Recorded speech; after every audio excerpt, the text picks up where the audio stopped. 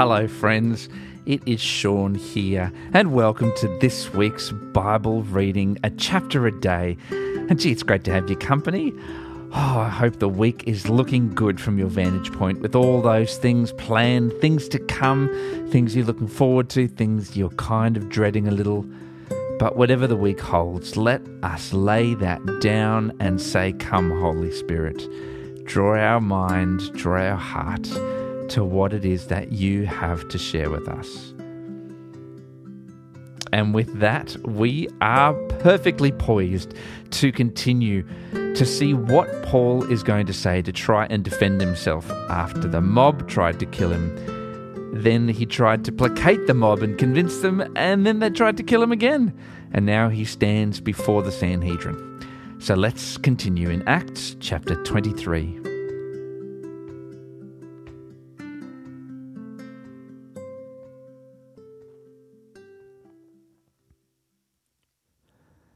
Paul looked straight at the Sanhedrin and said, "My brothers, I have fulfilled my duty to God in all good conscience to this day." At this, the high priest Ananias ordered those standing near Paul to strike him on the mouth. Then Paul said to him, "God will strike you, you whitewashed wall. You sit here to judge me according to the law, yet you yourself violate the law by commanding that I be struck?" Those who were standing near Paul said, "How dare you insult God's high priest?" Paul replied, "Brothers, I did not realize that he was the high priest, for it is written, 'Do not speak evil about the ruler of your people.'" Then Paul, knowing that some of them were Sadducees and the others Pharisees, called out in the Sanhedrin, "My brothers, I am a Pharisee, descended from Pharisees. I stand on trial because of the hope of the resurrection of the dead." When he said this, a dispute broke out between the Pharisees and the Sadducees, and the assembly was divided. The Sadducees say that there is no resurrection, and that there are neither angels nor spirits, but the Pharisees believe all these things. There was a great uproar, and some of the teachers of the law who were Pharisees stood up and argued vigorously. "We find nothing wrong with this man," they said. "What if a spirit or an angel has spoken to him?" The dispute became so violent that the commander was afraid Paul would be torn to pieces by them. He ordered the troops to go down and take him away from them by force and bring him into the barracks. The following night, the Lord stood near Paul and said, "Take courage. As you have testified about me in Jerusalem, so you must also testify in Rome." The next morning, some Jews formed a conspiracy and bound themselves with an oath not to eat or drink until they had killed Paul. More than 40 men were involved in this plot. They went to the chief priests and the elders and said, "We have taken a solemn oath not to eat anything until we have killed Paul. Now then, you and the Sanhedrin petition the commander to bring him before you on the pretext of wanting more accurate information about his case.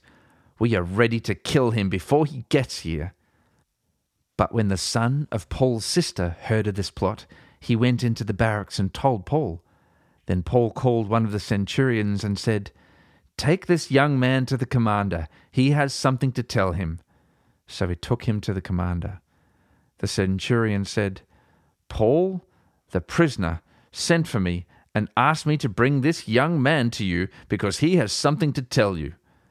The commander took the young man by the hand, drew him aside and asked, "What is it you want to tell me?" He said, "Some Jews have agreed to ask you to bring Paul before the Sanhedrin tomorrow on the pretext of wanting more accurate information about him. Don't give in to them, because more than 40 of them are waiting in ambush for him. They have taken an oath not to eat or drink until they have killed him. They are ready now, waiting for your consent to their request." The commander dismissed the young man with this warning, "Don't tell anyone that you have reported this to me." Then he called 2 of his centurions and ordered them, "Get ready a detachment of 200 soldiers, 70 horsemen, and 200 spearmen. Go to Caesarea at 9 tonight. Provide horses for Paul so that he may be taken safely to Governor Felix. he wrote a letter as follows: Claudius Lysias, to His Excellency Governor Felix, greetings. This man was seized by the Jews, and they were about to kill him, but I came in with my troops and rescued him, for I had learned that he is a Roman citizen. I wanted to know why they were accusing him, so I brought him to their Sanhedrin.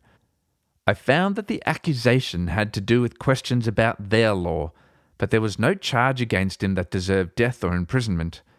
When I was informed of a plot to be carried out against the man, I sent him to you at once.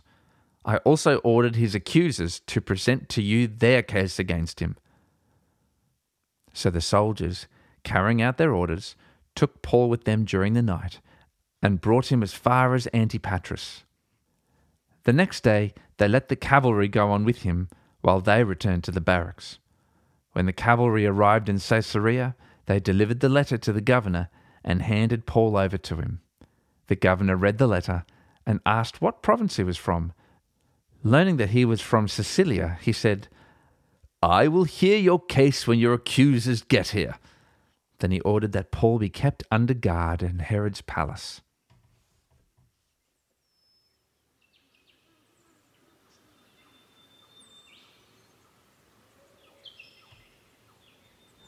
Jesus, so offensive is your truth that these Jews went to this length to discredit Paul and to take him down. Your message of love and grace, without us being the active ingredient following a long set of rules. Your message of inclusion and forgiveness, simply from the gift of faith. Your gift to us. Thank you, Jesus, that you come to us, that you give us your Spirit, that you have grown your church, and that you continue to act, not just in this book of Acts, not just in the Gospels, but today in our lives. Continue to shock the world around us with your way, your better, most excellent way of forgiveness, of inclusion, of grace, of faith. Help us to be shining examples of what your kingdom can look like, so that others can be moved to ask what it is that's different, and we can point to you. We just love you and lift you up and praise you. And it's in your name that we pray. Amen.